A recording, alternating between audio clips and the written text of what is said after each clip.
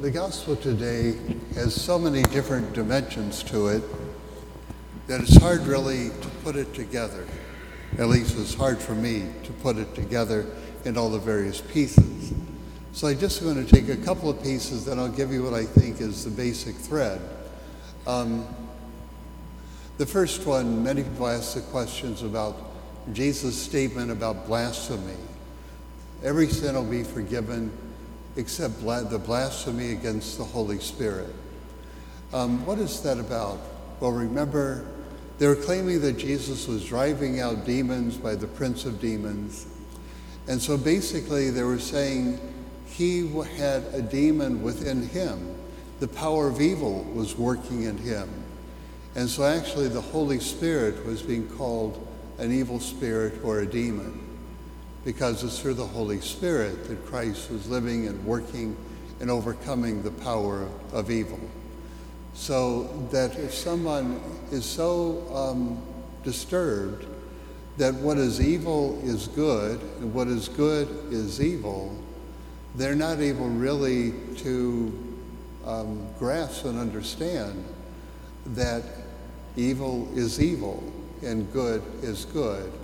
And they had identified the spirit within Jesus as demonic. And of course later, in the name of God, they will plot to kill Jesus, right?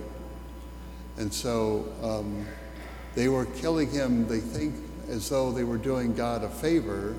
They put Jesus to death. And so what is evil, they saw as good. What is good, the Holy Spirit, they saw as evil. Okay. I hope that's a little bit of help with that. What ties the two readings together, first reading and the gospel reading?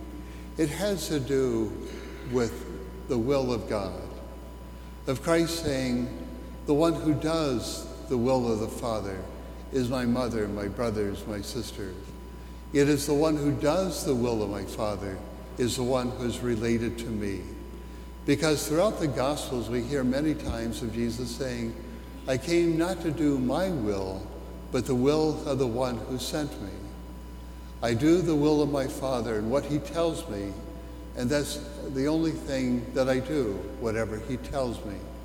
Christ was very much united with his Father in doing the will of his Father, and he's saying to us, you are truly united with me if you're united in doing the will of our Heavenly Father.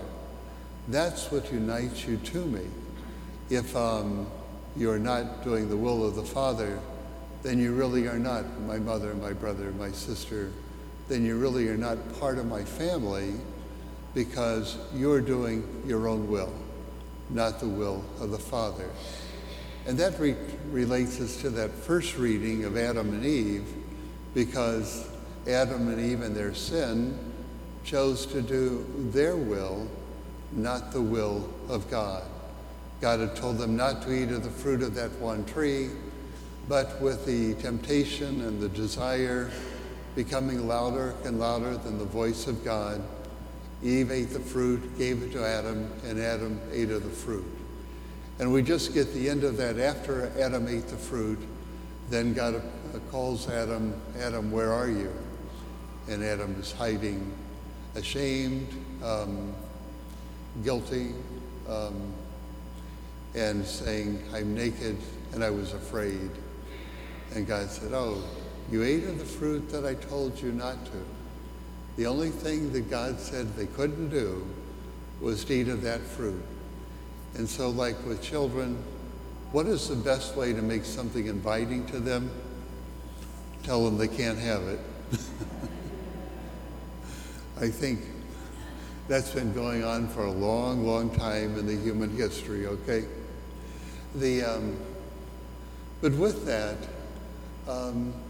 even the story of Adam and Eve, we don't get the whole story there, then Jesus actually makes clothing for them before they're driven out of paradise. But he's still tending to them, he's still caring for them. And so this also connects with a little part when Jesus said, after he addressed the accusation that he was doing it by the prince of demons, he said, a strong man cannot be overtaken except by a stronger man. And then a stronger man can bind him up and then plunder his property. And so I'm thinking that that means the demon was a strong power and often has bound many people up. But Jesus came to unbind them. So he binds up the demon and then plunders the demon's property. He plunders all those the demon has taken possession of or control over and releases them. Christ came. He is the stronger man, stronger than us. And the devil, the demons are stronger than us, but Christ is stronger than the demons. And so he has power over them to bind them up and plunder their property, plunder whoever, whatever belongs to them, and really to set us free. Christ came to free us, not to destroy us, not to bind us up, but rather to free us. And so that he plunders the property, what anything the demon may have possession of. You know, that's why sometimes we find, are you familiar with the 12-step tradition? Often they refer to the cause of that as self-will run riot. Basically, I do what I want to do, when I want to do it, if I want to do it. That's the self-will run riot. And basically then a person gets kind of trapped in that. And it's kind of the demon trap. And then we need a power to free us, to release us from that trap. And that is why Christ came to free us and to, in a way, take power over the demonic force and release us that we might truly be free. That's what's going on in that story. That's as well as I can tie it together. So I'm just saying, and then the thanksgiving to God is when we have found ourselves released from the hold of sin. Sometimes we've found ourselves being held and bound by that. And when we experience God's forgiveness and release from that, it leads us to freedom and to rejoice and give God thanks for setting us free. And that's the second reading said.